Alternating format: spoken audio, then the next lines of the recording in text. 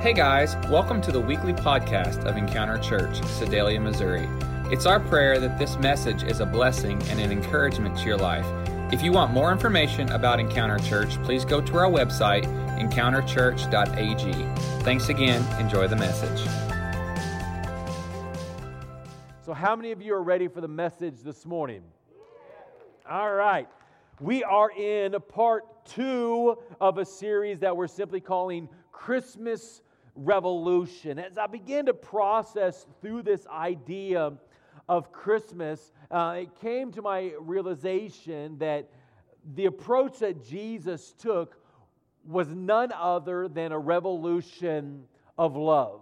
That he chose willfully to come to the earth as a baby, to be born in a manger, to Mary and Joseph, to give his life ultimately on the cross of Calvary for you and for me. Now, the word revolution, let me remind you what it means. It simply means a sudden, radical, or complete change. A sudden, radical, or complete change. That's exactly what Jesus did beginning on that very first Christmas day. He brought about this change for you and for me. And from that point forward, everything has changed. Nothing is the same. No longer are we going through the same stuff, but we have hope and peace, and we have strength, we have forgiveness, we have all of these things because of the price that Jesus paid when he set the stage when the revolution began. Look at our text today. Matthew chapter 1. It says, "Look, the virgin will conceive a child. She, or Mary, will give birth to a son, Jesus, and they will call him Emmanuel, which means God is with us." We talked about that word, or phrase, God with us, last week. It literally means that God chooses to be among us, to dwell in our midst, not a far-off, distant God, but a close-up, personal God. That's what Jesus came to do. He is God with us. Now this morning, I want to take the time, I want to look at 4 reasons why Jesus began this revolution. 4 reasons why Jesus chose to come as a baby in a manger for you and for me. I would encourage you, allow this revolution to stir something deep inside your life. You see, I believe that the Bible, the reason the Bible is there, part of that reason is to stir things deep within us. To bring things to the surface that we need to deal with, to give us a new focus, to give us a new drive. So let the very Word of God in and through this series, let it stir something new inside of you. And perhaps, just maybe, it's going to bring about a sudden, complete, radical change in your life this Christmas season. Take a look at the words of Isaiah in Isaiah chapter 9. "The people who walk in darkness will see a great light." How many of you are appreciative that we don't have to walk around in darkness spiritually, but we have Jesus to be our lights? You know, it's difficult sometimes when we're walking around in darkness in the midst of this remodel program. On Friday, the electrician came in and we're changing out the way some of the lights in the ceiling in the lobby are routed. So I get this little note on the wall on a 8.5 by 11 piece of paper written in Sharpie, and it says, "For Sunday, to turn out the lights, go to breaker number 15 and turn it on." So I come in the building with my cell phone flashlight, and I'm walking around in the dark Friday night trying to figure out where I'm going, stepping over construction stuff, go to the back room to find a breaker to turn the breaker on so that I have lights. I don't know about you, but I'm glad that with Jesus, it's not that difficult. But Jesus set the way for us. The people who walk in darkness will see a great light. We'll talk more about that in just a moment. For those who live in the land of deep darkness, a light will shine. Do you remember a day when you walked in deep darkness? Do you remember that day? Some of you are so far removed from that you have no clue. Can I just tell you, that darkness that we once walked in, that hopelessness that we once walked in, that was a wretched place. But because of the grace of God, because of the price that He paid, because of His willingness to come as a baby in a manger with the sole purpose to be a man on the cross for you and for me, to pay a price that we deserve to pay, but we don't have to pay because His grace stepped in. Those that walk in darkness will see a great light. You will enlarge the nation of Israel, and His people will rejoice. They will rejoice before you as people rejoice at the harvest, and like warriors dividing the plunder. For you'll break the yoke of their slavery and lift heavy burdens from their shoulders. You will break the oppressor's rod, just as you did when you destroyed the army of Midian. The boots of the warrior and the uniforms of bloodstained by war will be burned. They will be fuel for the fire. For a child is born to us. The government will rest on His shoulders, and He will be called Wonderful Counselor, Mighty God, Everlasting Father, Prince of Peace. His government and its peace will never end. He will rule with fairness and justice from the throne of His ancestor David for all eternity. The passionate commitment of the Lord of heaven's armies will make this happen. For unto us is born a Savior.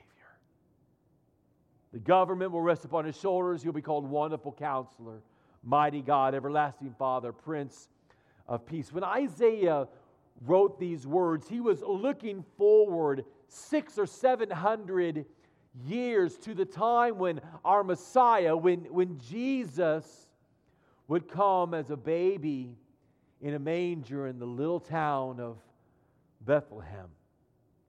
A time when Jesus would step forward and begin this great revolution, this world-changing moment, this radical, complete change when everything would take a turn toward Him.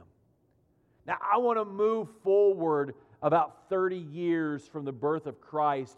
He is right on the onset of the beginning of His ministry. We're going to talk about that, then we're going to go back to why He came. But going forward about 30 years, Jesus begins to speak in the synagogue. Now, He's just spent 40 days in the wilderness fasting and praying. And in the midst of this fasting and praying, Satan, our enemy, the adversary, begins to tempt Jesus. Did you know that when you begin to press forward with the things of God, it catches the attention of the enemy, and he will do everything and anything he can to take you off course, to try to distract you? Have you noticed that before? So that's what Jesus is experiencing here. Satan is trying to get him off focus and off track of beginning this great ministry. But Jesus has already been spending time praying and seeking after the things of God. And the Bible says that He was filled with the Holy Spirit. He was filled with the Spirit of God. Now, that's another message for another time, but I'm here to tell you of the vital importance of being filled and fully filled and completely filled with the presence of God. Somebody back here got it. We need the fullness of God in our lives each and every day. But now Jesus is returning to Galilee, and He goes to the village of Nazareth. The Bible says that when He got there, He went to the synagogue to begin to teach. Take a look at what it says. Luke chapter 4. When He, Jesus, came to the village of Nazareth, His childhood home, He went as usual to the synagogue on the Sabbath and stood up to read the Scripture. The scroll of Isaiah, the prophet, was handed to Him. He unrolled the scroll and found the place where it was written. Now, what did He read? Now, one thought on this scripture is that many believe that there was a layout, a set layout of what scriptures would be read. They would hand them the scroll and they would begin to read that section of the scripture. The Bible says that they handed Jesus the scroll. He opened it. He began to read. But just what did he read? That's where the story really gets interesting. That's where this revolution begins to unfold. What he was really reading was Isaiah chapter 61, verse 1 and 2. Now, we're going to read it from the book of Luke, of the account of the moment when Jesus read it. But listen to what it said. Jesus unrolls the scroll and he reads, "The Spirit of the Lord is upon me." Could you imagine? Picture this moment with me just for a second. Here we are. We're in the synagogue, and Jesus comes in. Up to this moment, he's just Joseph's son, the carpenter's boy. You've seen him around town. You've seen him hang out with all the other teenagers, but now he's roughly 30 years old. You've noticed something has been a little different about this Jesus guy. He's not like his brother. Now, his brother's a scoundrel, but Jesus, he's the real deal. Could you imagine what it was like to be Jesus' brother? Right? Why don't you be more like Jesus? Anyway, so here Jesus steps into the synagogue and he says, all right, hey, I want to read the scripture today. And they hand him the scrolls and he opens it up and he says, "The Spirit of the Lord is upon me, for he has anointed me to bring good news to the poor. He has sent me to proclaim that captives will be released, that the blind will see, that the oppressed will be set free, and that the time of the Lord's favor has come." He rolled the scroll back up, he handed it back to the attendant, and he sat down. It's almost a mic drop moment. Are you picturing what I'm saying here? He's saying the Spirit of God is upon me. This is why He sent me, and this is why He sent me, and this is why He sent me. This is what's going to be accomplished. I'm done. All eyes in the synagogue looked at him intently.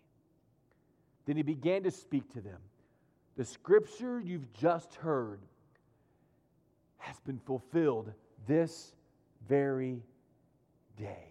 In other words, the revolution has begun. The sudden, radical, complete change is taking place right in front of your eyes. What you've just heard has been fulfilled.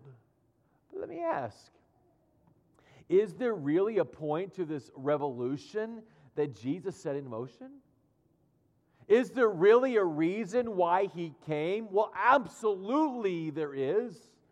I want to take just a few moments and I want to break this scripture apart. I want to look at 4 life-changing reasons for this Christmas revolution. 4 reasons why Jesus came as a baby in a manger simply to be the man on the cross. What are the reasons why Jesus gave up everything in heaven to come and be the baby of a peasant teenage girl, a carpenter, to be born in a manger, not into royalty, but He gave up everything for us. Why? Why did He do that? Well, I want to give you 4 reasons. Number 1, to bring good news to the poor. Jesus came to bring good news to the poor. Now, are we talking about those who have zero money in their bank account? Maybe they're overdraft in their bank account. Maybe there's no money coming in at all. There's more expenses than there is income, and they're struggling. Are we talking about people that simply have no money at all? No. We're not talking about those that are financially destitute. I don't believe that's what the Scripture is referring to. But I believe that the Scripture refers to those that are spiritually lost, spiritually bankrupt, that have no hope, that have no real life, that ultimately are without Jesus. You see, without Jesus, we are all poor. So as Jesus steps forward, He takes a moment to breathe into existence hope to the spiritually bankrupt. The Spirit of the Lord is upon me. One of the reasons why I've come, Jesus said, is to bring good news to those that are spiritually bankrupt. So what is that good news that He came to proclaim? He came to bring life. He came to bring hope. He came to bring a future. He came to give His life for you and for me. And I said it last week. Jesus didn't come so He could gain something. He came so we could gain everything. So if you're here today and you have not yet accepted Jesus Christ as your Lord and Savior, I want you to know that gift is available to you. Jesus came for you so He could die on the cross for you so that your sins could be forgiven, so you would no longer be spiritually bankrupt, but suddenly you could be overflowing in the goodness of Jesus Christ. Jesus came on your behalf. You see, without this revolution, without this love, the best we have is death. And we talked about that last Sunday. Eternal separation from God for all eternity. Yet Jesus chose willfully to come to this earth as a baby in a manger to begin the revolution for you. What's the good news? Well, let me read to you what the Bible says in Ephesians chapter 2. God saved you by His grace when you believed. That's good news. God saved you by His grace. I'm so grateful for that word grace. It's freely given and yet not deserved. You don't deserve the price that Jesus paid. Well, Pastor, that's nice. Well, let me go a little step further. I don't deserve the price that Jesus paid. Not a single one of us do. The Bible says what we deserve because of what we've done, what we deserve is death. The wages of sin, the payment for our life of sin is death. But God saved you by His grace when you believed. And you can't take credit for this. It's not something that you can earn on your own. Well, Pastor, I'll just start being a better person. I'll start being nicer to people. I'll start actually tipping the waitress at the restaurant. I'll start helping out around the house. I'll start being nicer to my classmates. I'll start being nicer to my neighbors. That's great. Do it. But that's not going to change your eternal destination. It's only by the grace of God that you're saved. Not in something you can do by yourself. And you can't take credit for this. It's a gift from God. Salvation is not a reward for the good things you've done. So none of us can boast about it.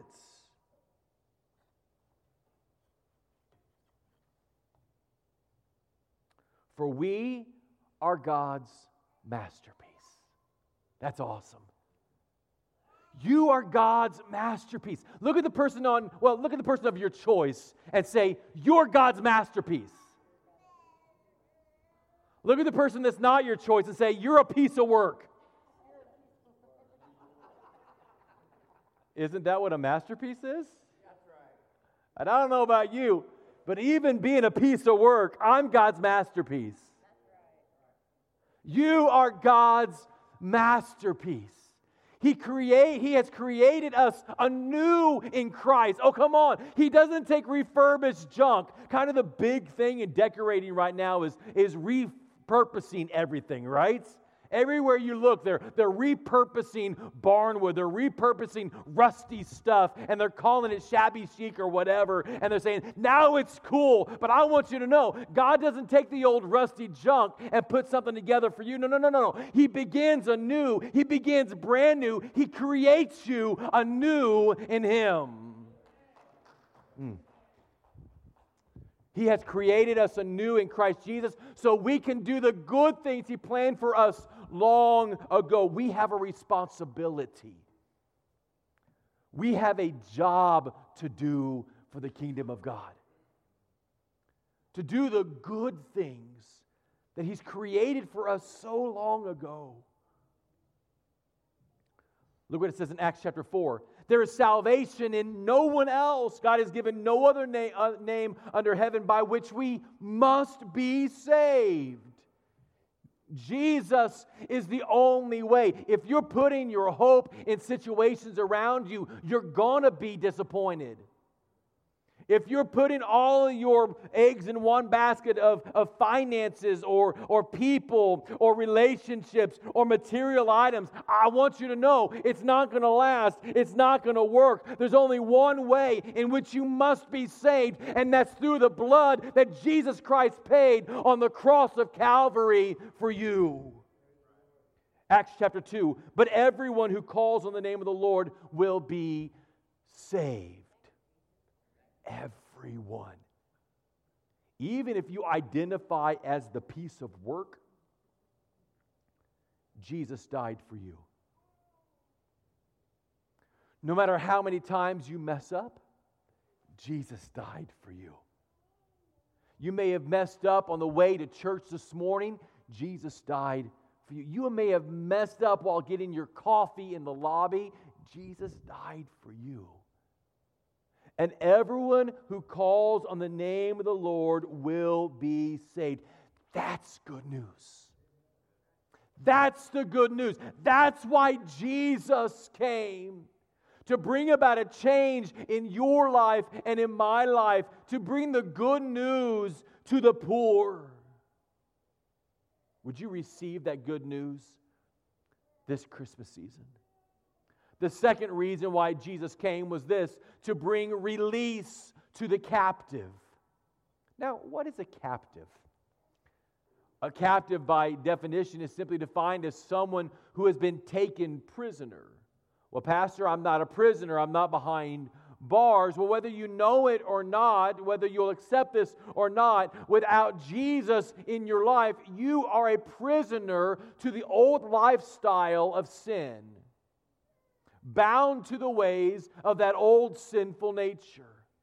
I love what Paul says in Romans chapter 7. He says, But there's another power within me that is at war with my mind. This power makes me a slave to the sin that's still within me. Oh, what a miserable person I am. What a wretched person I am. Who will free me from this life that is dominated by sin and death? Have you ever thought that? What a wretched person I am. How miserable I am. I can't seem to get past this junk in my life. I can't seem to get beyond this addiction, this struggle, this hurt, this hang-up. I can't seem to get past this problem, this thought pattern in my life. I don't know what to do. I'm such a miserable, wretched person. Well, without Jesus, you are bound to that lifestyle. No hope of release. You see, in the life of the Christian, there's a battle raging between that old lifestyle, the one that's drawn to sin, and a new life in Christ. And Jesus has come to bring about a release in our lives. Paul goes on to say in verse 25, thank God. He says, who's going to free me from this life? Who's going to free me from all this junk? Who's going to help this miserable, wretched individual? Who's going to take me from where I am to where I need to be? And then he says, thank God. The answer is in Jesus Christ, our Lord.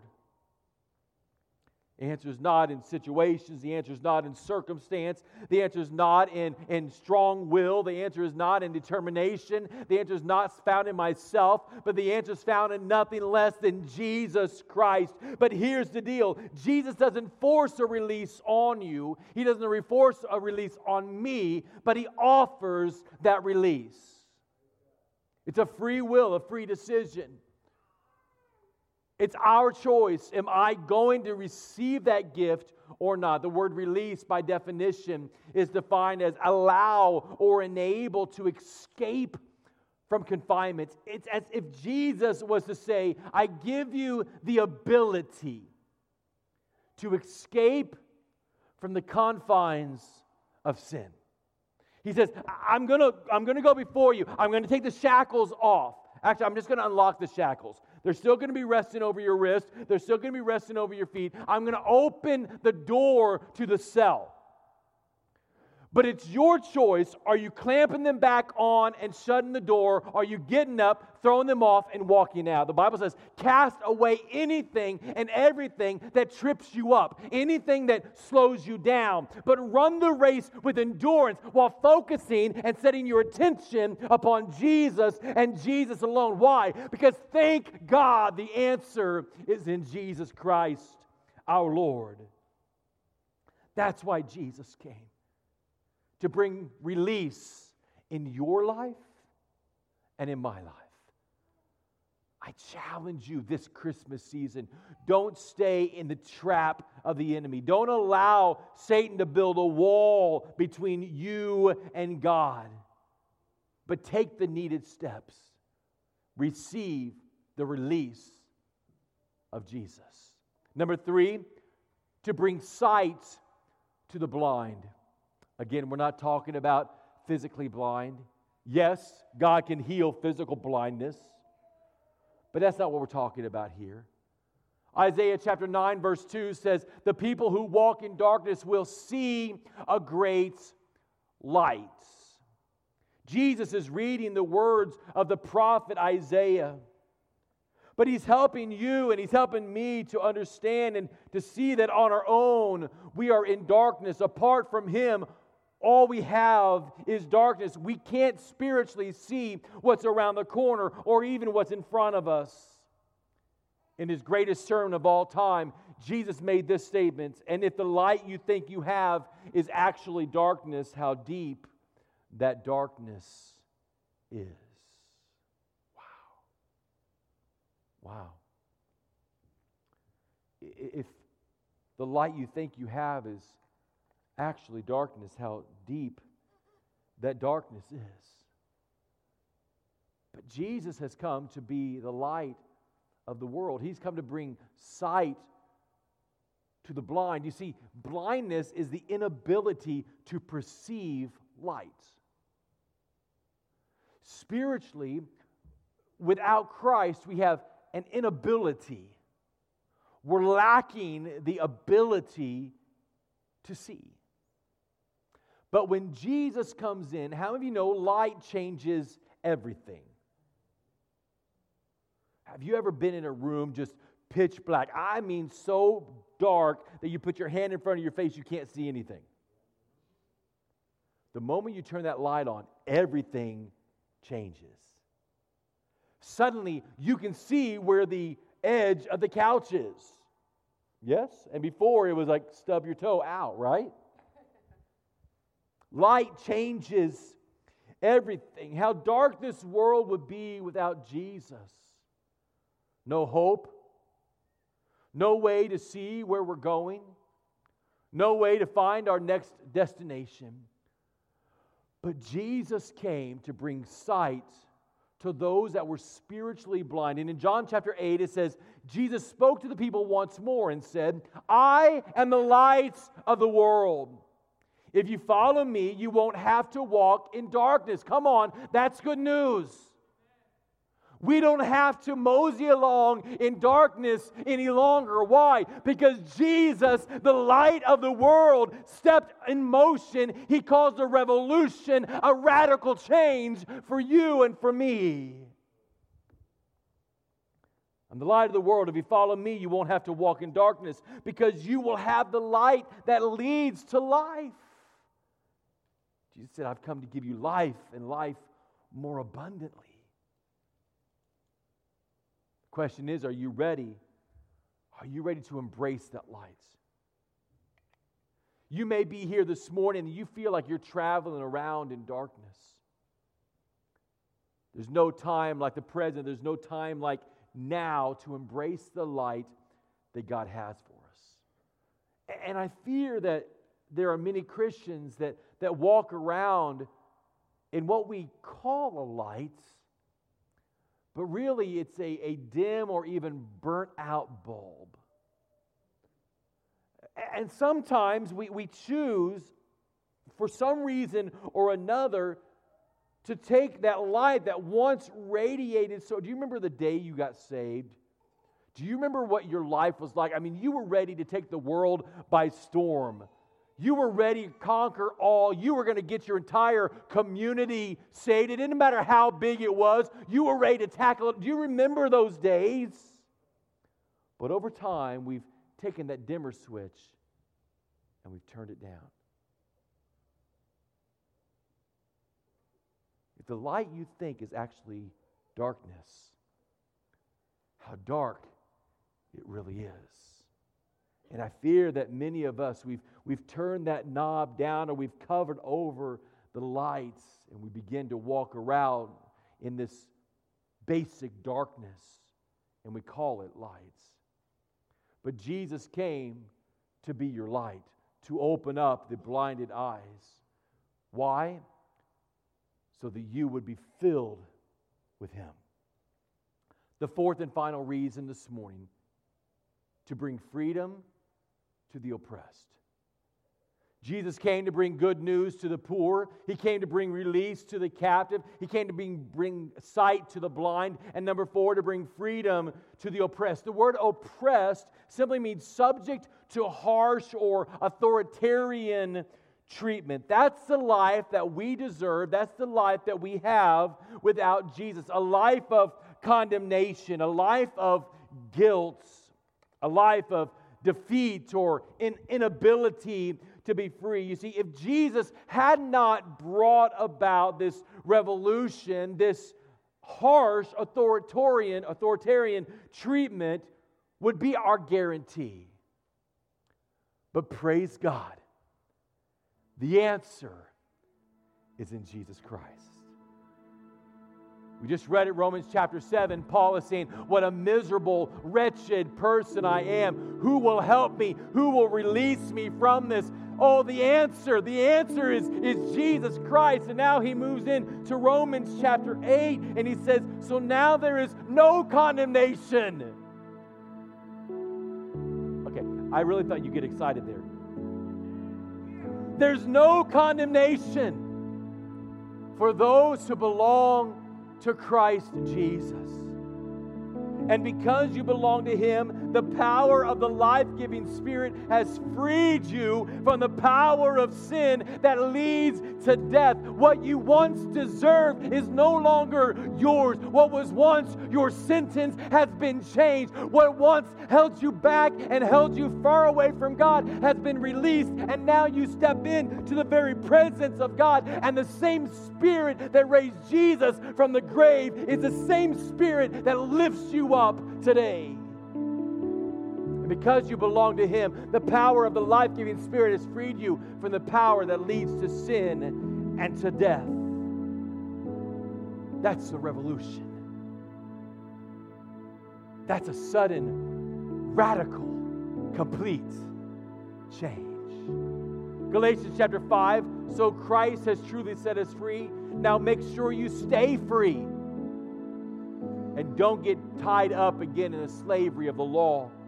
John 8:36, so if the Son sets you free, you are truly free. One translation says you're free through and through. Not a morsel of your being is still contaminated with sin.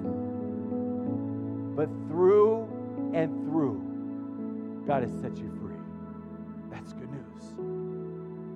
How drastic this life drastically different this life would be without Him. No release from spiritual poverty, no removal from captivity, no sight for the spiritually blind, trapped forever in this harsh treatment that our sinful nature warrants. And praise God, the answer is in Jesus Christ. Without Jesus, there is no plan B. Can I just be honest with you? You're here today and you say, I don't have a relationship with Jesus. I've never asked Him into my life. You have no plan B.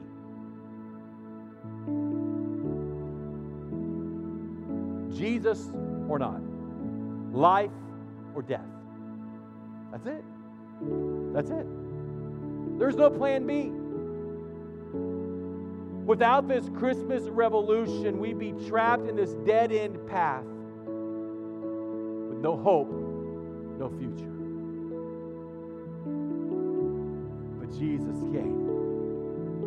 A little over 2,000 years ago as a baby in a manger in the little town of Bethlehem. Wrapped in strips of cloth, they laid Him in a manger. But you see, that first Christmas, that's not where it ends. This past Friday night, we had the opportunity as a church to be a part of Sedalia's parade, the city parade. The theme for the year was Your Story. Well, we told our story. Sure, we have Jesus in the manger and Mary and Joseph, and that was the beginning of our story. That's the beginning of the revolution. But right behind the manger, right behind Mary and Joseph, there stood a cross. See, that's our story. Jesus came to give a release, to set free those that are oppressed, to bring freedom to their lives. That's why Jesus came. A scripture that I oftentimes read or even quote is Romans chapter 5, and it says, "But God showed His great love for us by sending Christ to die for us while we were still sinners." You can put your name in there. For God showed His great love for Sally. God showed His great love for John.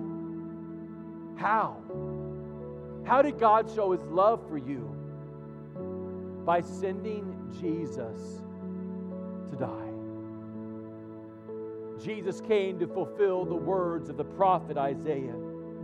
He came to be our everything. He came, yes, to be a baby in a manger, but ultimately to be the man on the cross, our ultimate sacrifice for your life and for mine. I challenge you this Christmas season. Would you receive the greatest gift of all? Would you embrace this Christmas revolution? Would you allow God to set you on a brand new path?